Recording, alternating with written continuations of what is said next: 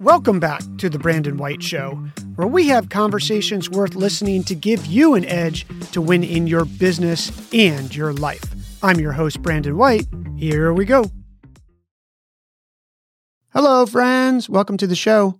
I was watching CNBC the other morning making my eggs and spinach omelet, and they were talking about how to reallocate your portfolio this year. And it really struck me that one of the lessons that I had learned indicated that you may not want to do that. So today I'm going to share with you a study that was done that'll let you know if you should or shouldn't do that.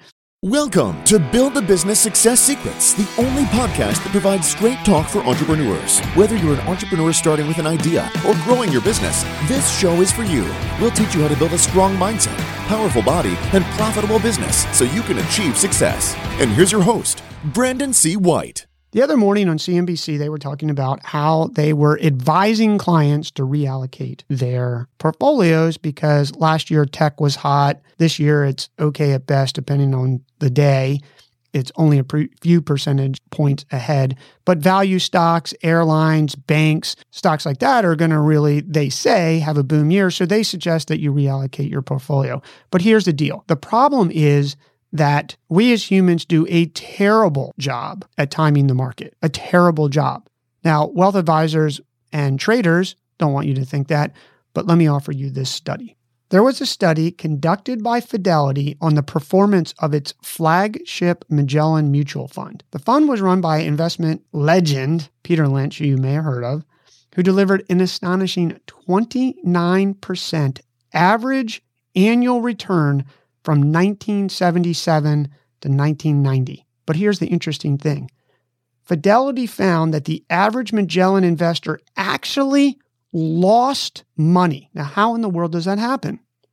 Well, Fidelity showed that when the fund was down, people would cash in, scared of the possibility of losing money or losing more. And when the fund was up again, they would come running back in like the prodigal investor. So there's a hard scientific study that suggests that you probably shouldn't sell when the market is panicking. You should actually buy. That's Brandon's advice. And you shouldn't try to time the market to get back in. Thanks for being generous with your time and joining us for this episode of Build a Business Success Secrets. Before we go, let me ask you a quick question. Are you the type of person who wants to get 100% out of your time, talent, and ideas? If so, you'll love our monthly Build a Business Success Secrets newsletter. It's a monthly playbook about the inner game of building a successful business. Recent issues have shown how to avoid losing money on Facebook and Instagram paid ads with this science-backed strategy. How to build a pitch deck to raise money in 13 simple slides. 3 tips the monks use to improve concentration and get more done in less time. A 5-step process to survive and thrive when things get tough. How to optimize your sales team to grow your revenue. And tons of other actionable, high-percentage mind, body, and business-building tips and tricks. As a fellow entrepreneur who's aiming for nothing short of success, you owe it to yourself to subscribe.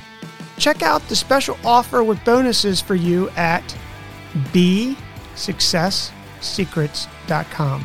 That's B as in business, successsecrets.com. And until the next episode, remember, you are just one business plan away. I'm rooting for your success.